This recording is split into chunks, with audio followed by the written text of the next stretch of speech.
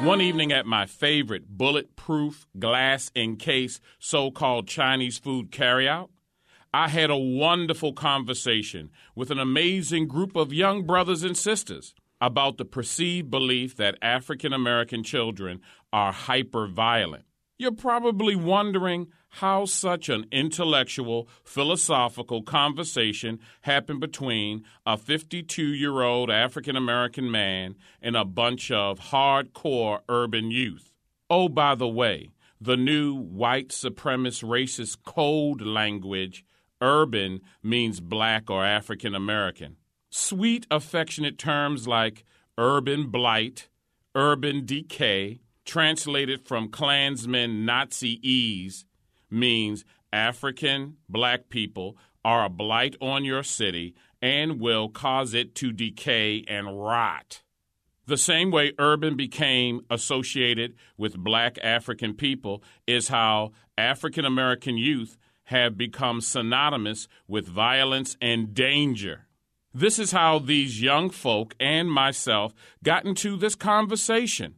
As I was waiting for my order of chicken yakami with 2 hard-boiled eggs, I overheard young folks talking. Let me admit it straight up. I was ear hustling. I couldn't help it.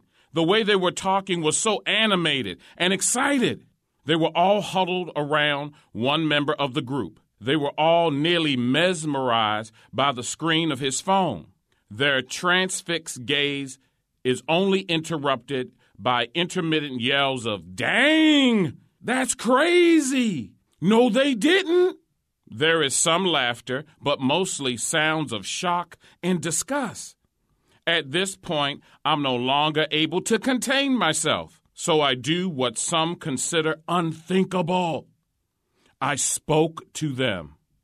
After about 30 seconds of being looked up and down, awaiting black adolescent hip-hop approval, the young brother with the phone looks at me as if I almost didn't make the cut and says to me loudly and slowly, as if I'm hard of hearing and stupid, "We're watching a video on YouTube." When he shows me what they are watching, my mouth drops open. It's painful to watch. It's a video of black high school students fighting. Better words would be savage, merciless beating. The kid in the video is getting his rear end kicked. A group of young people beat this teen so badly that the child collapses unconscious, and then they kick and stomp him. I guess because they found my stunned reaction amusing, they asked me if I wanted to see another one. A young lady in the group bragged that she had a collection of videos of African-American kids not only beating other black kids up, but hitting them with bricks, baseball bats, even using a taser. I asked if they had videos of white kids acting like this. They say yes, and then quickly add that the ones with black kids are so off the chain. I also asked them, does it bother them to see young black folks hurting other young black folks? There was a long pause, and then hope spoke. One dark-skinned, round-eyed young man said, yeah, it's wrong, but that's the way life is." I had to say, no, it's not. And you can be the one to start the change. We adults can start the change, too.